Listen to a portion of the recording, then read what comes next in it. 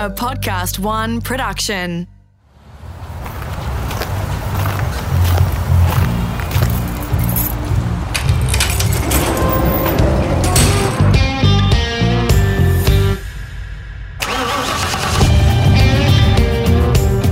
G'day, it's Rusty here. This is part 2 of my chat with Supercross legend Chad Reed. If you haven't heard part 1 already, make sure you jump back to the library and have a listen. It covers his early career and rise to the top and a whole lot more.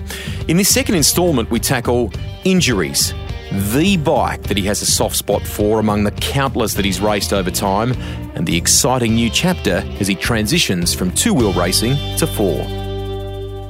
It's a brutal game. That's obvious. What are the injuries that stick out for you, the ones that maybe to this day you still wince about or feel? I would say that the worst one that I've had would be my ACL. It came at a time that wasn't friendly on timing. I really believe that I would have won that championship that year, and it didn't only ruin that year, it kind of like it spilled over into the next year. You're obviously around people that are getting hurt, and knee injuries were a common thing. So I had many people around me that had ACL surgeries, and it seemed like they would just, get it fixed, and 3, 4, 5, 6 months later, they're back on the bike, and it's seemingly like everything was normal. For me, it wasn't like that. Like when I came back, I didn't have my full range of motion. Every time I did something, it would blow up. I had to have a second surgery. So it was just like a complicated injury that I was kind of thinking more that it would just be a pretty straightforward injury. So that one, and then I would say my ankle. I think the last time we were doing this might have been when I had a broken ankle. So that would probably be the other one, just those two. I think also too, if memory serves back to, there was Epstein-Barr virus, wasn't there, in 2010? How did that knock you around? And 2010 was just such a challenging, I would say, point of my life. I didn't, I felt like it was, I was at that transition point. 2010, was probably the closest that I came to going, I don't love this anymore, I don't know why. Obviously I was sick, but I was drained. I was mentally exhausted from the sport. And I think that life has a way of throwing you a curveball when you think it's the worst time, but I think it becomes more clear, years down the road that in that moment, it forced me to step away. I remember at that point, I came back to Australia. I spent, I think, 6 to 8 weeks back here. Didn't even really, consider going back racing. And then I did a lot of things in the US as well to help my health and things like that. But for the most part, it was time away. And each time, and it took a long time. It wasn't like you were 1 week away and, I miss it, it was months that it took for me to start to feel okay, I feel human again.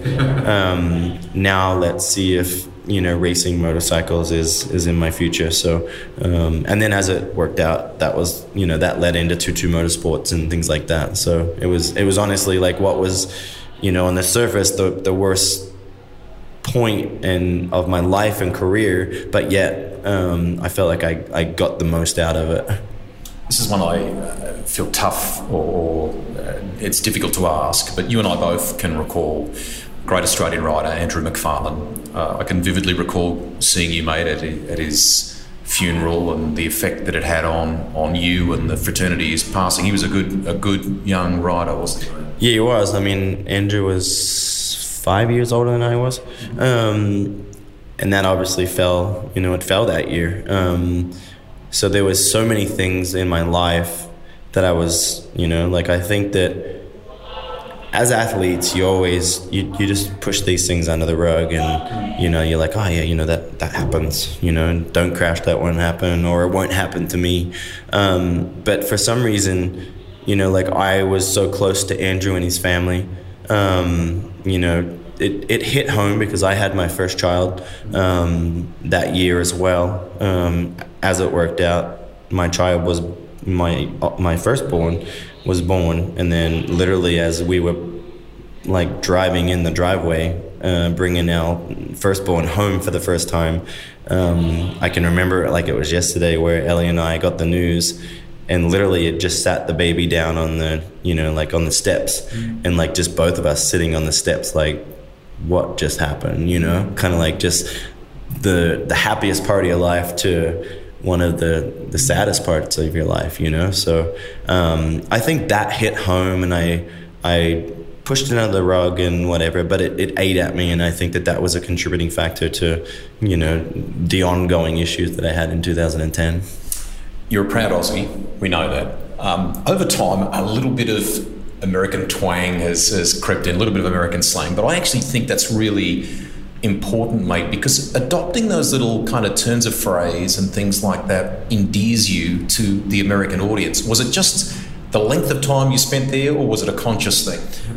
I think it was both. I think they go hand in hand. I mean, technically I've lived in America now longer than I have lived in Australia, which is crazy to think.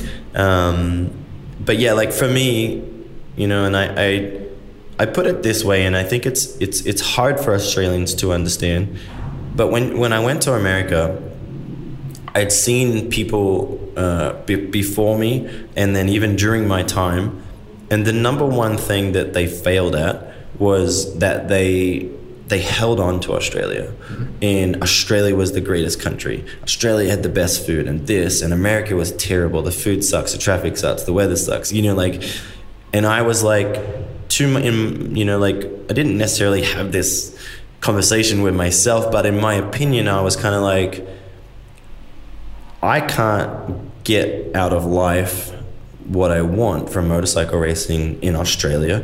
I don't want to live in Europe. So then if I'm going to live and race and do this motorcycle thing, America's where it's at.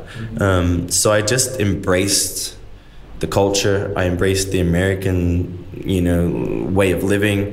And I truly, my adult life is really, like, I would say as an Aussie, or as a kid, I'm an Aussie, and as an adult, I feel like more American, because, life for me as I know it as an adult is America. Like I could tell you if I moved back here, there would be a lot of things that Ellie and I would have to learn about, living as an adult in Aussie, because we don't know that, we never paid bills, you never did all those things, like we left at 18 years old. So that was the biggest thing for me, and probably the one gray area where Aussies are really quick to comment and make a negative, like, he's basically a Yankee kind of thing or whatever. And it's like, but for me, that was my only way of survival, was to embrace the culture, and I didn't want to be known as an outsider, because I don't know if you know, but there's a French guy, Jean-Michel Bale, and he was 2-time Supercross champ, and he was hated, like the Americans hated him. And so like I was like, I don't want to be hated. Like there was that part of me where I made this conscious decision that like I love this country, and in my opinion I actually get the best of both worlds. I think in America it's a beautiful country, and I get to jump on a plane and go to Australia and call it home, and it's beautiful. But while I'm here, I really want to be embraced, and people like me. So then that was kind of my outlook on the whole thing. And the rationale is one I can understand and agree with. To me, it makes absolute sense, mate. In that last 12 months since you and I spoke, there's been a couple of posts that you've done with various things for sale around the ranch, the CR22 compound in Florida and things. That looks like heaven, mate. Has that been hard to sort of come to that point and do those things? It was heaven once upon a time. Florida, I love Florida. I really enjoyed living in Florida. But over the years, as my kids became a little older and want to start being more active, Florida's brutal. It's like northern Queensland, like it's just hot and humid always.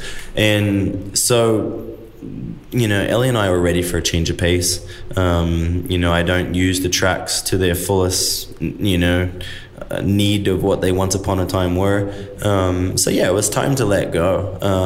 Like my go-kart track and the freedom that the 70 acres provided over 15 years was amazing, and I truly built my dream, my place of my dreams, basically, like your tracks and your go-kart track. And Ellie would be like, why are we spending all this money on a go-kart track? And I'm like, why would you not spend all that money on a go-kart track? And so it really was amazing. And I sold my house, still have my property, so it actually technically I still own it, but in the process of trying to sell it. We're recording in a room underneath Marvel Stadium in Melbourne, where they are currently building outside there an epic-looking track for Aussies that have dreamed of seeing you race stateside, mate, and some of the amazing venues that you go to there. They've brought that down under, haven't they? And you have hoped for this day to come. There's been some great events before, but to go to this next level is a huge thing, isn't it? Yeah, it really is. And I feel like I've tried to contribute in every way possible. Even when you go back 10 years when I did, what do they call it? The AusX Open series back then. It was their version of it, but it was a series that I was heavily involved with Mike Pora. And it didn't, it was great, and we went all over Aussie. We went to bigger venues than they had, but we didn't really achieve what they're achieving this weekend. Like this event as a one-off event. I really believe it's going to be one of the pinnacle of the sport, and I think it'll be equal to any American Supercross. So yeah, I feel blessed and really proud to kind of be here and be able to kind of embrace a pretty special weekend. So, will it be your last time racing down under in Supercross? It won't be my last time racing here, but it will be my final race as a full-time athlete racing.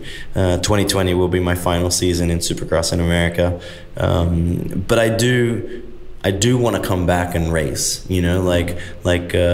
I don't know if it's next year or the year after, but I do want to do the off-season races. I feel like that's healthy, to have a goal of still staying in shape, still riding my motorcycle, doing the things that I love to do, but putting my mind and effort elsewhere during the year. So it's been I shouldn't say it's been a long time coming, but probably the last year. This has been building, and I feel like this is the perfect, like if I was to say, hey, I want to retire here and this is how I want to do it, I don't know that you could plan it any better. How tough was it to arrive at that decision, and when did it come in your mind? In a lot of ways, I made the decision last year. It was really only Ellie and I had the conversation, and I kind of thought, I was a fill-in rider at JGR. Weston Pike got hurt, and then I just, it had been in Australia last year. I felt like I massively underperformed in Sydney, and it was, when I look back, it was because I had this just energy in me that I was ready to be done in some ways. And I wanted, I shouldn't say I was ready to be done, but I knew the time was coming. And so I wanted to win so bad that I just think I personally put just an enormous amount of pressure on myself. I didn't feel good all weekend. And it was one of the worst weekends that I've had racing in Australia. Like, I didn't enjoy it. I struggled with the track and the bike. And it was really the fact that it was really me creating that, because I was like, in my mind, I was like, it's going to be the last one, I want to win. And it just never happened. And there's a part of me that thinks that I'm here this year because of how bad that was. If I win, I think that there's a chance that I say I'm done. There's part of me that thinks that, because I know that when I left here, I'm like, I'm not going out like that. And then you look, you fast forward a year, and here I am with 2 broken ribs, and it's not a perfect case scenario, but that's life. But yeah, I think it's the timing's right, and I'm excited for what's next. I'm excited too, because there's a bit of 4-wheel action. I'm not a huge believer in seeing athletes stop cold turkey. I think particularly for motor races, it's very important that they have something. And you've been in a Lamborghini during the year in the Super Trofeo series. Tell us about that. And was that a part of it, mate? Has that sort of sparked the fire in the belly for another chapter, something new? It was a huge part of it, honestly. It was 100% the reason. Because I had this massive plan, my goal was to stay, or I shouldn't say my goal, but my plan was to stay at JGR, have a great off season, do some races, and come out swinging in 2020, and potentially 2020 always being the last one. And then it just, the things at JGR weren't happening as fast as I was wanting them to. They were kind of on the fence. Do they go racing? Do they not go racing? Suzuki was slow for answers. So I had a friend of a friend reached out and said, hey, you want to come drive a Lamborghini with me at Watkins Glen? And it's kind of like, I'd never been to Watkins Glen, but obviously being the fan of motorsport that I am, I was very aware of, the heritage and the history there. And I'm like, yeah, why not? I mean, why wouldn't I? So I jumped on a plane, went to Vegas. Essentially, it was a test / approval for my license, and passed that and went racing the next weekend. And there we went I raced Pro-Am, and I think we went 3-2. And then it was kind of like, okay, that was fun, that was really cool. And the Glen was a pretty challenging track, like the S's I struggled with.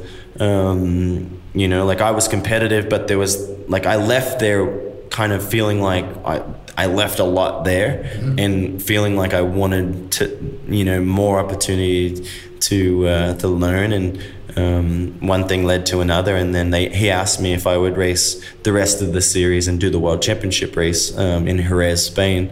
So I'm like, perfect, let's do this. So as long story short, won a bunch of races. And then put all my effort into those races to get ready for the World Championship, and then as it worked out, he ended up not racing World Championship, so I did it alone, and won the first race and got second in the second one, and was Lamborghini World Champion. So I love the analytics, I love data, I love opportunities to learn. That's my passion, that's what drives me. So with the car racing, with so much of that stuff, having access to it, for me, it just overtook my world, and I just started thinking, man, this is I immediately I was surprised, because I had opportunities to get in and out of race cars before, with some tests, some V8 stuff. And every time I drove the car, there was no wow factor to me. I didn't have a wow. But for some reason, the Lamborghini cars, or a GT3 car, on the American, going to the Glen was a really, really cool track. And then going to Road America, VIR, and Laguna Seca, it just, they were iconic tracks that literally gave me the thrill. Like VIR would probably be my favorite track that I've ever driven, they have a section that they call the roller coaster, and it legit feels like you're on, and it just every lap, and I was I couldn't get enough. I did a test there, and they literally had to pull me out of the car because I was just having so much fun. I started out at 5-6 seconds off the pace of the pro team, and I got it down to a half a second. And on a used tire, I felt like I had race pace, I could throw down with the pros. And right there, it just like was the final hook for me, you know, like it was like that, okay, I can do this, you know, like it's starting to make sense to me. I'm looking at this computer and seeing all these squiggly lines. I'm starting to see, you know, like being able to translate them into what I'm doing on a racetrack. And that for me was just, I was sold. My natural line of questioning says Bathurst 12 hour. Yes. Would that be on the radar? Would that be something you want to do? 100% on the radar. It's actually already in the talks. So Lamborghini as a company is very excited about having me driving their cars and their series. Giorgio Senna is the head of motorsport. Huge moto fan. You know, loves the fact that you know that we're in there and we're playing ball in his world. So they want to put a factory effort into the 12-hour. And then I don't know if you know, but in 2020, the Lamborghini Super Trofeo series is the support series of it. So depending on some things falling into place here in the next couple of weeks, I may be there racing the Super Trofeo, because I wouldn't throw myself into the 12-hour yet. I think Bathurst as a track is so gnarly. That I would want to go there and spend laps and get up to speed, and then maybe 2021 come back and do a 12-hour appearance.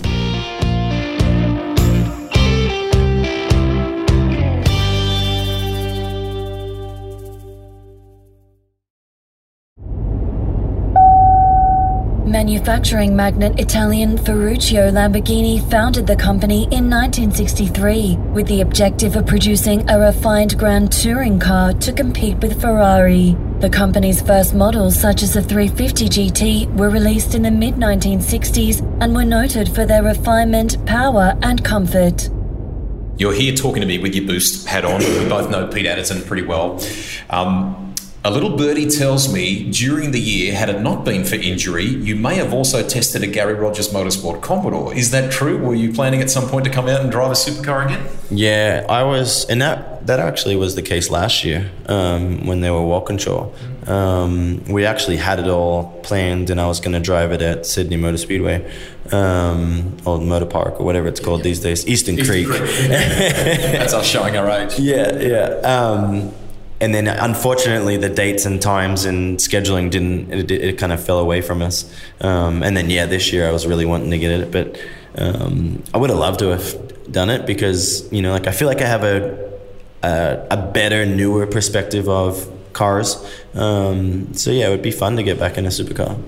Iron Man of Supercross, mate. Record holder for all-time starts and podiums in AMA Supercross history. What the heck is the tally now? It's massive, isn't it? 249. So the next one, it's a big one. You know, I think that 250 is quite a number. So I'm excited for, you know, what will be the next one, which will be 250. But then what comes with that? You know, the fact that the announcement of, hey, this is real now. I've announced it to the world. It's going to be my last run. So it's a special one. And yeah, I mean, all the numbers for me are just what you look at, you know, when it's all said and done. What do you reckon the secret to your longevity is? I mean, you recounted there before 2010 being such a difficult year and, you know, contemplating was that. It coming back from that just shows the character of you and the competitive spirit you have, mate. What's the secret? The secret would be the sheer passion and love of racing for me is probably the key thing. I would say one of the biggest things for me is that I was always able to, how would I say it? Like, I was always able to, like, it was important for me at the end of a series to kind of go off the grid a little bit. And I never really went off the grid. I came to Australia, or I stayed in Florida, and it's like, I didn't live an athletic lifestyle, and I put on weight, and I did all these things that athletes shouldn't do. But it was kind of like that grounding effect where you feel human, you know? Because I always say that you're human first, athlete second. And I think people take that for granted, and they don't really understand how hard it is to be an athlete and, you know, count calories and working out and doing this, doing that, getting pulled here, getting pulled there. And I just think that, you know, later in my career or midway through my career, I just was like, this is unsustainable for me, you know, like what happened to Ricky. I guess I learned from Ricky. Like, I kind of seen how just regimented and stiff it seemed from the outside looking in. And I just said that I can't be that guy. Like, I need to find balance. And I was lucky that I found that. That's a cool little lesson for lots of people listening. In the last 12 months, we saw Mick Doohan ride one of the moto e-bikes at Phillip Island. He did some laps there. I didn't know that, actually. Yeah. What is it about... I mean, the whole automotive world is embracing, you know, electric in so many ways. What do you think about that? Whether it's 4-stroke, 2-stroke, fans love the sound, the smell, the whole notion of electric. What do you think about that? Yeah, I'm on the fence, and I'm a bit of both. Like, I love the electric side of it. Like, the tech, as somebody who has 3 kids, if there was, which they're coming, and there actually is some, KTM makes some amazing new electric bikes. I love it. Like, I think that all 3 of my children, I would love them to ride electric bikes as avid motorcycle fans. Okay. Racing, I have a completely different view. I hate it. You know, like, I have been to an event and I've seen the Moto e-bike, and it's just like, I hate everything about it. It's quiet. It when I go to MotoGP, it's the noise. When you're standing there and they go by you, it's not the speed, it's the sheer, you can feel it in your heart. Absolutely. And I think taking that away from racing will be really, really hard. So at a racing level, I hope it never is successful. But as a fan of, you know, going and riding through the trails and being able to, you know, have bigger and better opportunities for, like, in the downtown areas or the forest, you know, areas that motorcycles are getting shut out of, and that opening back up, I'm fully on board, and I would love it. And I would personally love a bike that I could ride and take my kids and family on in electric vehicles. Couple to finish on. What's the bike from your entire time of racing? Could have been when you were a youngster, could have been a title-winning bike. The one that you go to sleep and dream of. Tell me about that bike. What is the bike? And a bit more about it. Share that with the audience. I have 3 motorcycles that I've loved. 2004 252 stroke. Probably the most amazing 2-stroke ever built. I loved it for everything that it was. It was light, it was fast, it would stop, it would turn, it would accelerate, it would go through whoops. It literally did everything that you could ever want it to do, and did it good. Then I would say my all-time favorite motorcycle would probably be my 2012 Honda 450, my factory bike. That bike was amazing. It just seemed like it was kind of the latest, greatest. It was really light, fuel injected, brakes were amazing. So it kind of did all these things that we fought over the years of, you know, being able to accelerate and stop. It seemed like the window of opportunity was really big. So I would say that's my all-time favorite bike. Daily drive and favourite ride or drive. Is there a little Chad Reed resto project of some kind, two or 4-wheel? No, I restored my 2004 252 stroke.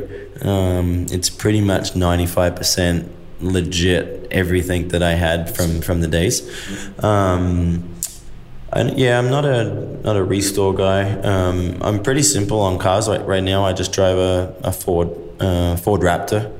The full-size version. Beautiful. Really beautiful, and it's a great car to drive around in, and that's my daily driver. I'm not a sports car fan on the road. You know, like, I love cars, but love race cars on racetracks. No, I'm not a like I don't have a desire and never have, had, all these crazy sports cars for the road. Very recently, Jorge Lorenzo announced his retirement from MotoGP. He said, I think, his words were like he's free. There's a sense of freedom. You've announced here, we've just covered a bit of it in the podcast, and obviously 2020 is going to be a big year in many regards, mate, stateside as well. Are you free? Not yet. I feel free today. Because you've spoken about it for the first time? I've spoken about it, and I think that tomorrow will be, it'll hit home tomorrow. Like, I know that when I watch that video and I have to go wherever it is on the racetrack and actually talk to the people, I'm sure that there'll be some held back tears, or maybe they'll just flow. But I already feel freer, like I feel like I had a headache all day and my headache's gone. Because you were scared to talk about it? Why? I was scared, because it's your everything. That's, like you're basically, it's coming to an end, and it's you're telling the world, and it's like you feel like you've almost been carrying this secret within yourself. Like I had to tell Ellie multiple times, like even like a lot of people probably don't understand that, but like she's been along for the ride the whole time too. And a couple of times I was like, I'm done, like this will be the last year. And then, she kind of like didn't really respond, or there wasn't really an interaction of like, oh, okay, like, so then I'm kind of like, you do understand what I just said, right? and then recently, finally I just was like, babe, like this is it, like she wasn't going to be at this race. And I told her, and I said, Ellie, I'm announcing to the world that this is going to be my final year racing. I think you should come to the race. And she's like, so you're like, this is it? So it was funny. So I'm excited for her to obviously be here and enjoy that moment. But yeah, like it is. I want to, how would I put it? Like, it's like, my era. So it's like Dwayne Wade, Kobe Bryant, Jimmy Johnson, Jorge, Casey, all these people that are, recently announcing retirement, or, Casey a couple of years ago. But it's like the era that that is your era. Like your heroes outside of my sport that are my age are announcing retirement. And every time I watched one, I'm like, like it would hit home a little bit and a little bit more, and then the next person. And I recently had a back and forth conversation with Jimmy Johnson the other day, and I watched his Instagram message, announcing that 2020 will be his final year, and I kind of seen that coming a little bit, and just my conversation with him was like there was a lot of understanding of like the same things he was feeling, I was feeling, and I obviously I told him and shared with him that I was going to announce it here. So yeah, it's just it makes me happy, I guess. Like that generation that that I raced it's all coming to an end. So it's kind of like an end of an era for me in life. I'm sure it will have every kind of emotion for you, mate. From as I've said in the podcast here, I can fondly remember the young kid racing down under before he went and took on the world. The things that you have achieved, mate, you're a great Aussie success story, sporting and beyond that, mate. And from motocross to all the things you've done in the American Supercross scene, mate, congratulations. You're a proud family man as well, but I hope you get to enjoy the moment and have a fantastic 2020, and thank you. Thanks, Rusty. I mean, it's been just kind of like building over the last couple of years, and it just seemed like the timing wasn't right. Like I hadn't found what was next. Mm-hmm. And I think I told you, maybe not on this, but I always said that whenever I'm thinking of motorcycle racing, then I feel like I should do it, and do it to the fullest. And I don't care if the result isn't what it once was, but I always wanted to do it because I could, because like a really good friend of mine, Jeff Ward. Jeff's 50 plus years old, 56 I think, 56, 57. And you go ride with him on a motorcycle, on a mountain bike. I spend, some time around him, and the guy's just a beast. Yeah. And like somebody that you look at and you're like that's what I want to do, because he's 58, but he doesn't act 58. And he always said to me, he's just like, and I would imagine that he has that reality of, he's just like, dude, do it while you can, because you don't get to go back, and especially at 37, next year I'll be 38. Like, I don't get to retire for a year and then come back because I'm missing it, like when I'm done, I'm done.